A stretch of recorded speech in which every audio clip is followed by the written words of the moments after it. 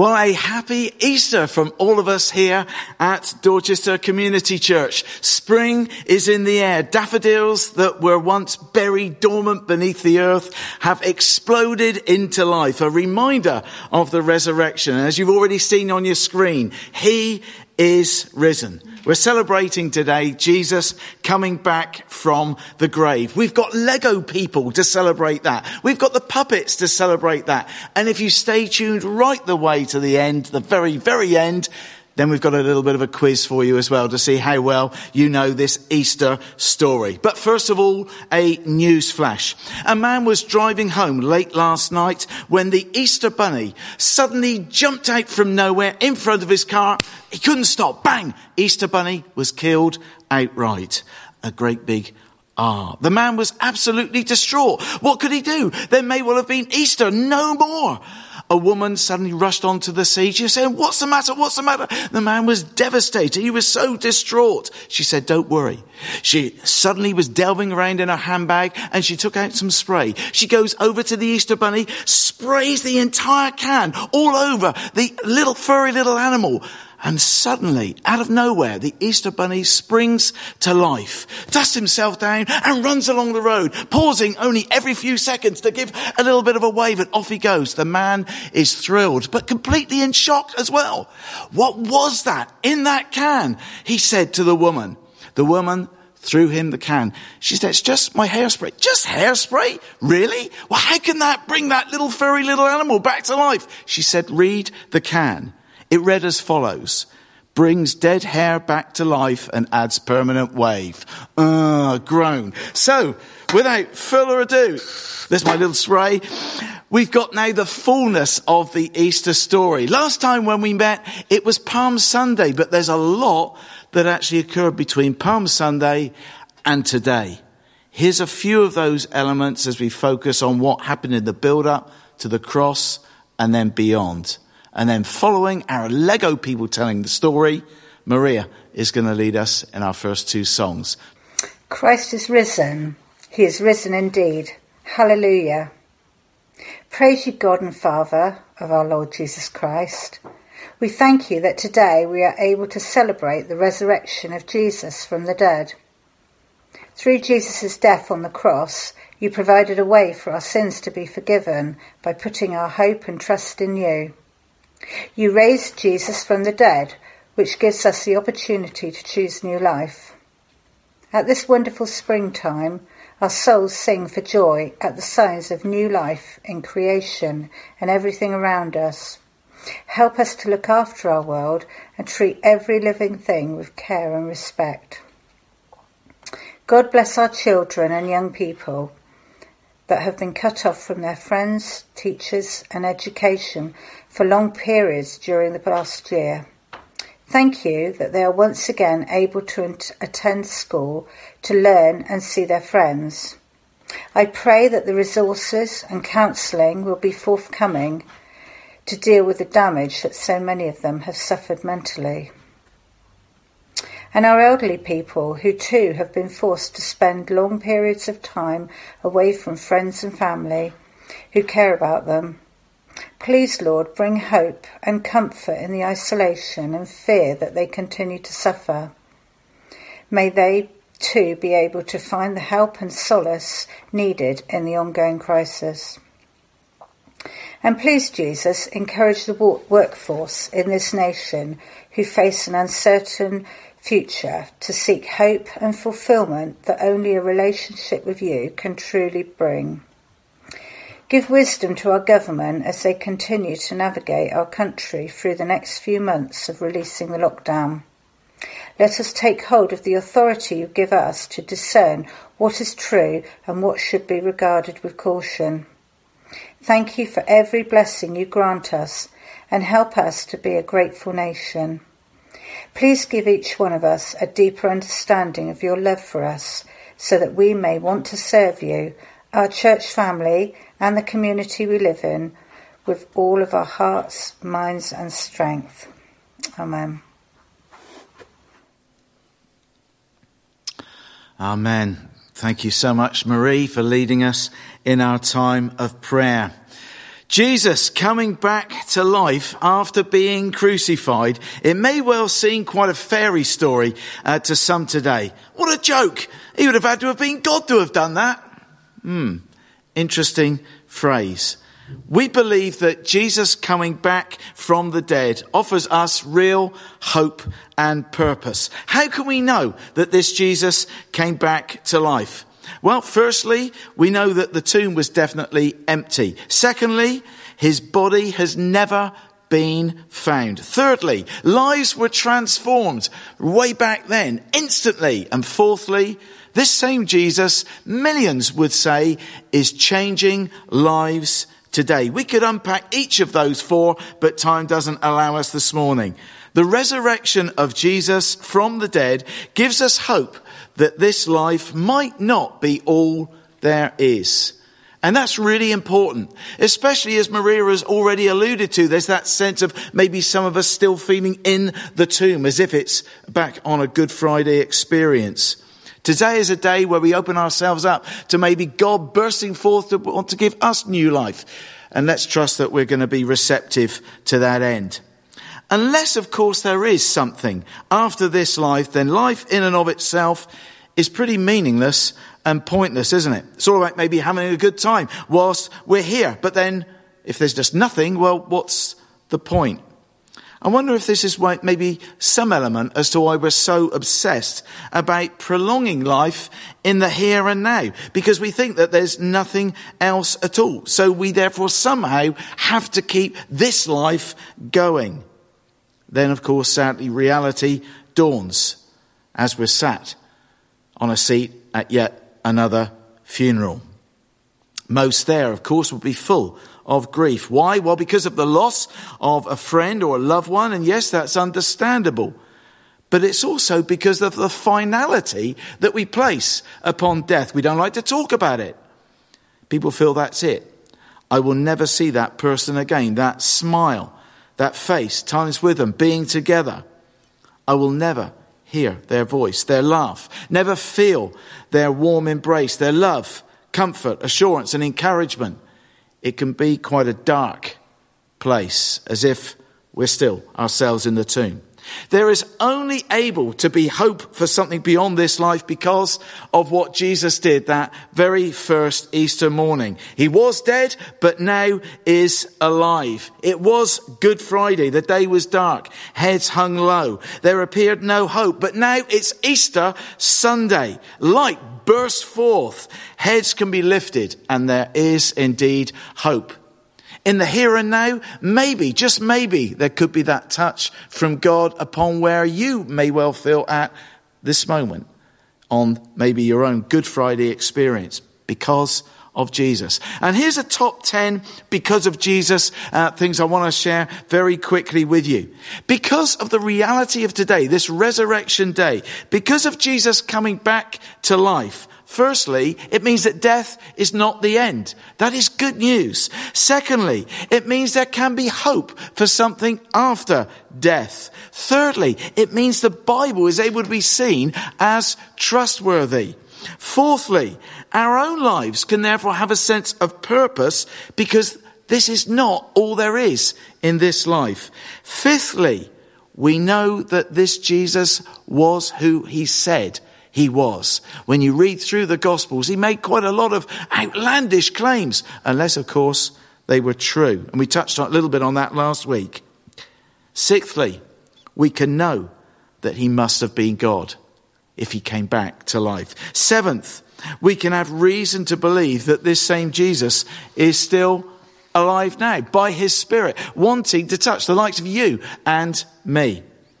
Eighthly, we can have reason to believe, therefore, that he is interested in you and in me. Ninthly, that means that we should live in the light of eternity. And tenthly, we need to make a response to him. Because of this Jesus coming back to life, how are you and I going to respond to him? There's a whole host of brilliant things that we can receive as positives, isn't there? As a result of this day that we call Easter Sunday. We've had an opportunity to express our own love, worship, devotion to this risen Jesus. But what might he want to say to us? What might God want to speak to us in the here and now? We've already spoken about the essential centrality of the resurrection. The apostle Paul, when he spoke to one church in Corinth way back, has a message that is equally relevant for the likes of you and me today. And Tori is going to come and read that to us. It's from 1 Corinthians chapter 15, if you've got a Bible handy. Starting to read at verse 3.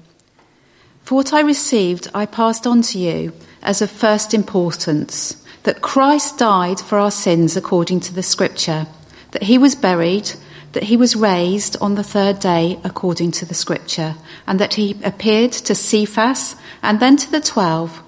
After that, he appeared to more than 500 of the brothers and sisters at the same time, most of whom are still living, though some have fallen asleep. Then he appeared to James, then to all the apostles, and last of all he also appeared to me as to one abnormally born. But if it is preached that Christ has been raised from the dead, how can some of you say that there is no resurrection of the dead? If there is no resurrection of the dead, then not even Christ has been raised. And if Christ was not raised, our preaching is useless, and so is your faith. More than that, we are then found to be false witnesses about God, for we have testified about God that he has raised Christ from the dead. But he did not raise him if in fact the dead are not raised. For if the dead are not raised, then Christ has not been raised either. And if Christ has not been raised, your faith is futile. You are still in your sins.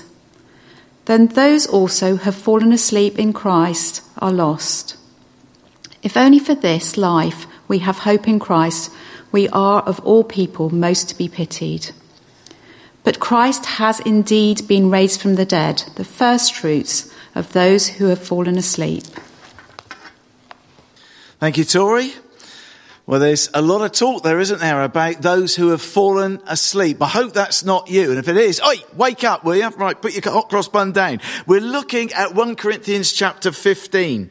Easter is one of those days where maybe people might come to church who don't normally turn up. You may well be watching today and you don't normally come to church, or you don't normally watch this kind of stuff. But today it's Easter Sunday, and so you want to do a little bit of church stuff. If that's you, you are very welcome, and we are pleased that you're joining us in this way. We hope it's not just a case of, well, see you again next year. Hopefully there'll be something to encourage you to come back. It's also a time when those people who've maybe got a faith or had a faith or at some point in their lives made a commitment but somehow lost interest or got a bit weighed down with the busyness of life can suddenly decide, oh, it's Easter Sunday, let's go to church, or let's watch something churchy. And that may well be you right now as well. If that's the case, you're very welcome as well. If you're not in either of those two categories and you're tuning in, we're thrilled that you're here. God's word gives us a gentle nudge on a day like today, that we hold on to hope. It's an easy thing to say, and a lot easier to say than it is to actually do and enable us to do in practice, isn't it? But hopefully we can feel that it's possible to hold on to this hope because of this Jesus, because of three things that I want to draw out from those verses that Tori has read to us. Firstly, what are we to hold on to? We're to hold on to what matters most. Now, we're in a brand new building here today. We've been here just over a couple of years now. I can remember lengthy, drawn-out conversations and email back and forth about what type of flooring we should have in the main hall. Some of you watching this will think, yeah, I can remember all those emails. Should it be some sort of vinyl? Should it be carpet? Should it be this? Should it be that? I can remember similar debates over what sort of bread we should use for communion. I can remember conversations and dialogue about it being important to have a photos of who's who in the church, but whose photo should be on and who shouldn't. And when we thought we got there, well, what's going to be the order that those pictures should be put in. And again, some of you may well remember some of those conversations. I can even remember there being dialogue and debate about the type of toilet tissue we should use in this new building. The Bible kind of cuts through all of that stuff and says that we should be focusing on what matters most. Namely, that Jesus died for the purpose of saving us, the likes of you and me, that he was buried because he was dead, but that he came back to life physically as he promised and as God's word indeed predicts, to demonstrate that he was indeed the Son of God and had power even over death. Hosea chapter 13 verse 14 foretold, "Where, O death, is your sting?" The founder of every other religion died and stayed dead. Jesus rose again. There is something intrinsically unique about Christianity, about the Christian claim. And that is what Paul was wanting to allude to when he speaks in verses 3 and 4. Christ did die for our sins according to the scriptures. He was buried and that he was raised on the third day. And we're celebrating that historical fact. Which brings us on to verses 5 to 8. And the next thing that you and I ought to hold on to is to hold on to the historical evidence. We've got a long list in those verses of who Jesus appeared to. He appeared to a whole number of people after he died. There's only one way that you can appear to people after you've died, and that is by coming back to life again. Maybe if it was just one person, well, one person could be hallucinating or making it up. But there was way more than one. Peter had a hint people would have had a hint about what was possible because Jesus had raised to life a guy called Lazarus. You can read about that in John chapter 11. But he also had given his audiences a clue when, using a different name, he mentioned that one would die and then be raised to life on the third day. He predicted that himself. They shouldn't have been surprised. And yet so often we are surprised too, aren't we? The Bible states that people saw him after he was supposed to have died. This was no David Copperfield stunt. Peter, the other apostles, you may well think, we would have expected you to say that. But listen to these words again. Chapter 15, verse 6. After that, he appeared to more than 500 at one time, most of whom are still living. Now that's impressive. Why? Because any single one of those more than 500 could have denied it. But they didn't. There's no record of that. They could have grabbed the dead body and just presented it. Look, he's not really alive at all. This is the dead body, but there was no dead body to be found or presented. The reality is that a transformation in Jesus' followers took place on account of the resurrection, on account of that which they saw before their very eyes. And that's evidence in itself of the resurrection. That little band of disciples that went from hiding and feeling scared stiff to, in a very short while, preaching that this Jesus was indeed alive and was able to forgive wrongdoing and able to give a fresh start to any who came to him in faith. They were willing to go through horrible torture and even death. Writer Lee Strobel, in Case for Easter, writes these words. He said, "Nobody willingly dies for something that they know is false." These people knew that Jesus had died because they were there. They knew that there was an empty tomb because they'd seen it. And they knew that Jesus was alive because they'd seen him as a person. And that is what brought about that immediate change. And then we read as Paul writes and says of himself, and then last of all, he appeared to me. Well, so what? Well, the so what is off the back of this, that Paul was very anti-Jesus at the time, way back when he was known by the name Saul. He was giving the okay for Christians to be murdered. That was Paul who was then writing to this church now.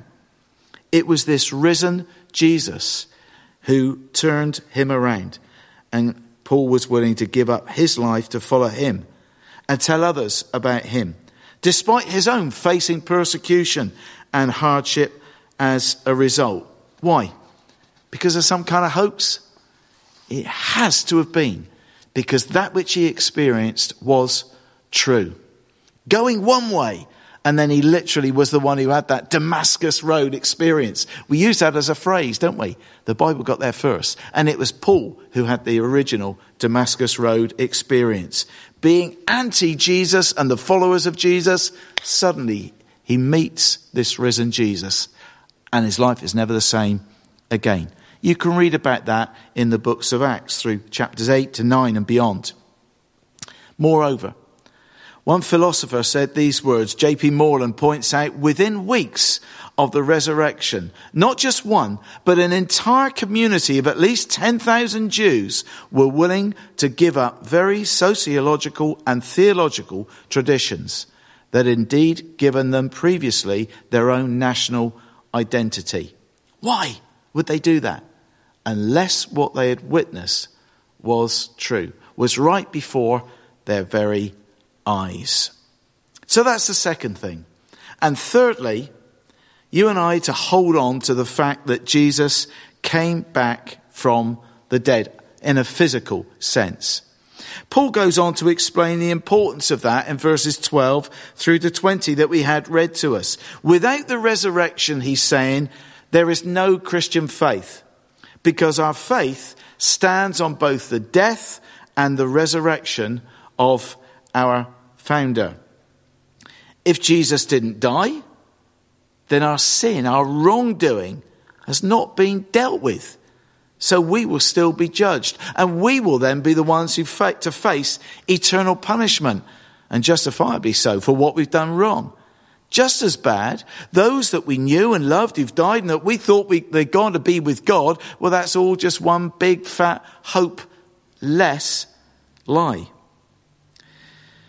Christians talk about Jesus dying on the cross for their sin. But if that was it, and Jesus stayed dead, what would that have accomplished? What reassurance would you and I have? We wouldn't know that God was satisfied, and the issue of our sin would still remain unsettled. The guarantee of the meaning of the crucifixion is indeed the resurrection. If Jesus did not come back to life after his death, then we can't be sure that there can even be life after death. And that's a pretty gloomy thought, isn't it? Paul is right. He says if that's the case, we're to be the most pitied of all people, because we're giving our time, we're giving our money, we're giving this, that and the other for what? Well, for what we believe is important, when we might as well just eat, drink and be merry. And then Paul says these words in verse 20. But Jesus Christ has indeed been raised from the dead. It's that big but that makes all the difference. Jesus has been raised from the dead. Billy Graham said once that there is more evidence that Jesus rose from the dead than there is that Julius Caesar ever lived, or that Alexander the Great died at the age of 33. Phenomenal statement, but it's because of the historical evidence that there is that this Jesus that we worship did indeed come back to life again. Because Jesus was raised, that means that our wrongs can be forgiven. We can have a purpose for our lives. We can have the power to change our lives. And there is indeed, therefore, hope beyond the grave. This is what we mean when we say that there is and able to be hope in Jesus. And that's why we should aim to hold on to this hope. It's been a tough last year to do that. Whether people have got a faith or not, we've struggled with feeling disconnected. We've struggled with being isolated. We've struggled with not being able to see or perceive any hope around the corner. But our hope didn't ought to be in things or material stuff or being enabled to see other people. Our hope ought to rest upon that which God has done for us in this person of Jesus. As we strip everything else back on Easter Sunday, may it be that we see afresh that this Jesus who was dead has come back to life and is indeed alive again. And he's wanting to be involved as ever in your life and mine by his Spirit. It may well be for some of you watching this, you're thinking, I don't know about hold on to this hope. How can I know that hope? We sometimes use like a little ABC acronym to help us get our heads around how that might be possible. The A is that there's something to admit. To admit that we're not perfect. Well, most of us don't find that too difficult. But to admit that we've fallen short of our own standards, but also ultimately fallen short of God's. We're in desperate need of his forgiveness. Are you able to admit that? Maybe even right now, where you're sipping on your coffee or chamming on your donut, whatever it is. Something to admit. And the Bible encourages us and welcomes us to be real before our Maker, to come clean before him. God's seen everything that we're about anyway. There's not going to be any great surprises. Give him an opportunity to deal with that stuff from way back or whatever it is that you're wrestling with now. The B is there's something to believe. The something to believe is that this Jesus came and died on a cross in our place as punishment for everything that you and I deserve to be punished for. He came to do for you what we could never do for ourselves. But he didn't stay dead. As we've been celebrating and thinking about already, this Jesus then, on this day, on the third day, came back to life, showing that death was not going to be the end.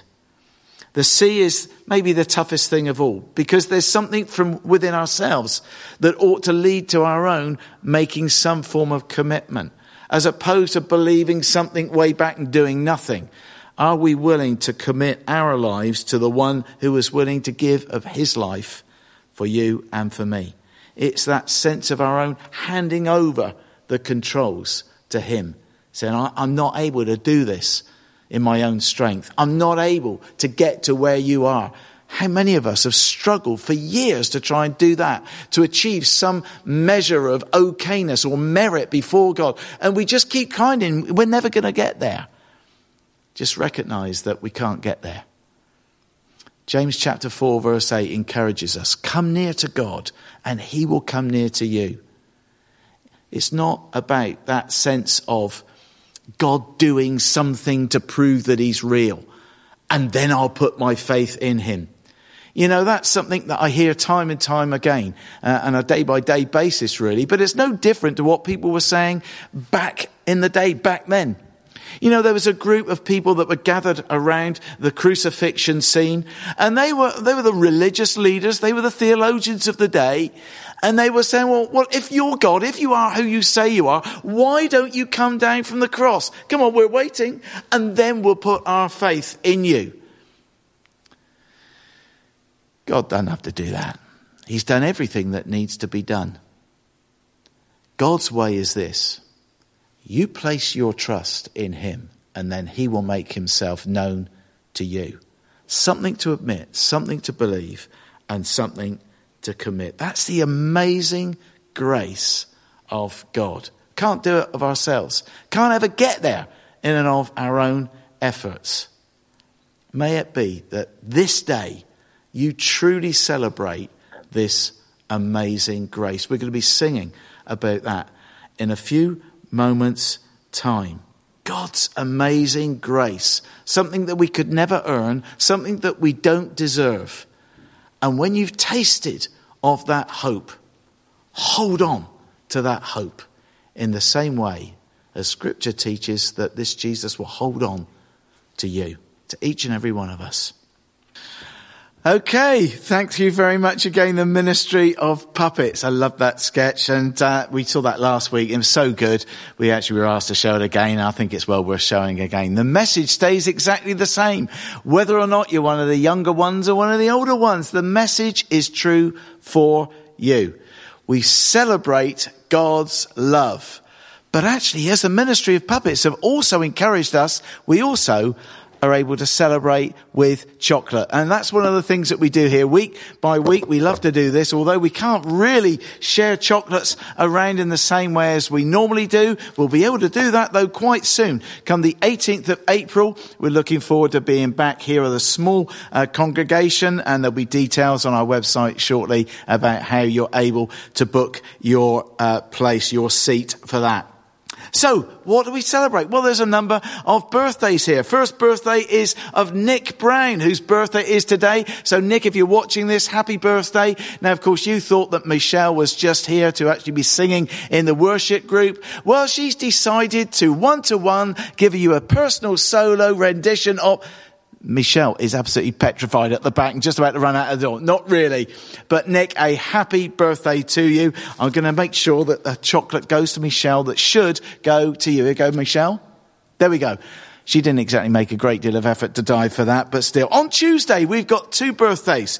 We've got the birthday of Jane Fishlock. Jane, who helps oversee with Mark the food share. So, Jane, a happy birthday to you. I'm not too sure who's going to be close enough to take one out to Martin's Day, but one there. Also on Tuesday, it's a very happy birthday to a young man by the name of Joseph. Joseph, yep, it's your birthday. Now, your dad is here right now. So if you ask him nicely when he gets back from church, he should have a chocolate for you. Happy birthday on Tuesday, Joseph. And also on Saturday, it's a happy birthday to Mandy Buller as well. Mandy, have a happy birthday on Saturday. That's the birthdays. But there's also a big celebration on Thursday.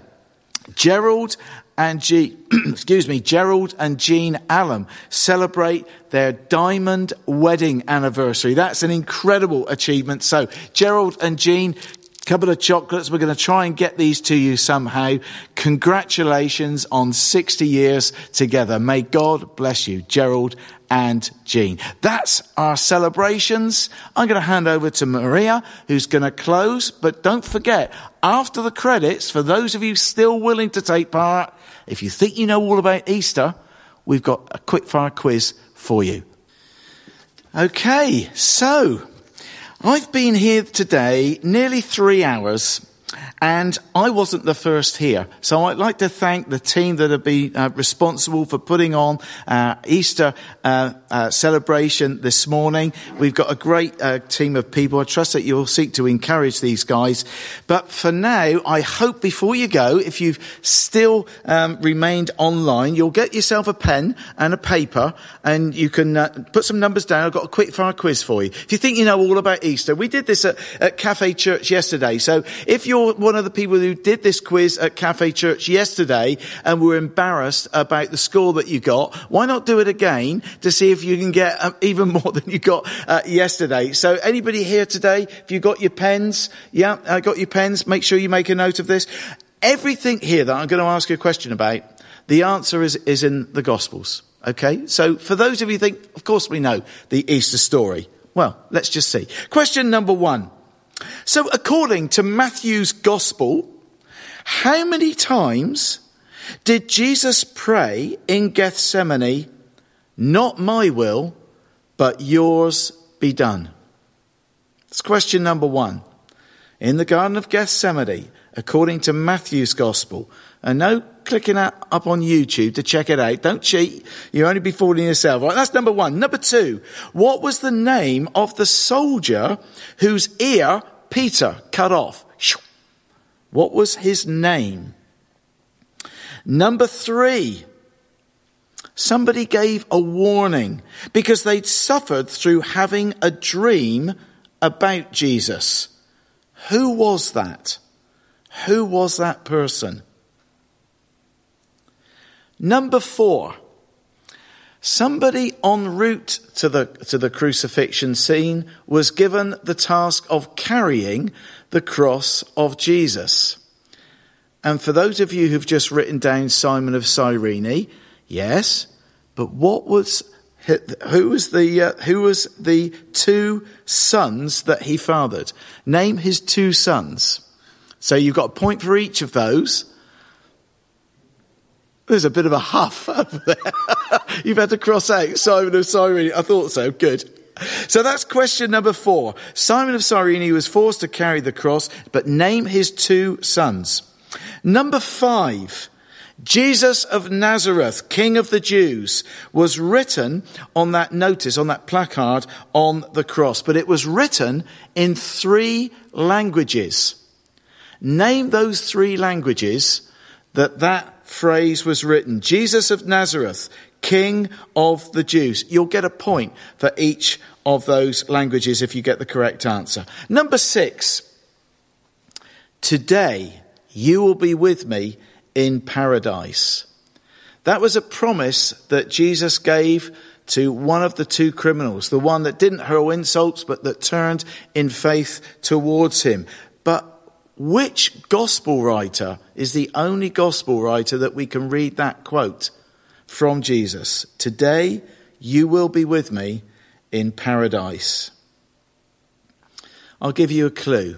It's either A, Matthew, B, Mark, C, Luke, or D, John. That's for those of you who like multiple choice. Okay, last question. Question number 7. According to John, when Jesus revealed himself to Mary Magdalene, what was her first response to him? What did she say? Can you remember? Okay, that's 7 questions, but a couple of those questions have more than 1 point for your answers. So there would be a maximum score of 10. Okay, you're out to try and beat 8, that was the top score yesterday. Here's the answers very, very quickly for you, and then by all means put the kettle on for another cup of coffee. According to Matthew's Gospel, how many times did Jesus pray in Gethsemane, saying, "Not my will, but yours be done"? Well, chapter 26, verse 44 implies that it was 3 occasions that Jesus uttered those words. So much was the torment about him not wanting to go through the crucifixion, but he did for the likes of you and me. 3 times he came to that place to say, "Not my will, but yours be done." The name of the soldier who lost his ear was Malchus. In John chapter 18, verse 10, you can read that. Number 3. Who was it who suffered through having a dream about Jesus? It was Pilate's wife, Mrs. Pilate. And you can read that in Matthew chapter 27, verse 19. Simon of Cyrene, who carried the cross en route to Golgotha. The names of his 2 sons are recorded in Mark chapter 15, verse 21, were Alexander and Rufus. Alexander and Rufus. Jesus of Nazareth, King of the Jews. Question number 5 was written in 3 languages. Those languages were Aramaic, Latin, and Greek, according to John chapter 19 and verse 20. The gospel writer who said that Jesus uttered these words to one of the criminals, "Today you will be with me in paradise," was Dr. Luke. It was Luke's gospel. And lastly, according to John, when Jesus revealed himself to Mary Magdalene, what was her response to him? It was Rabboni, or teacher.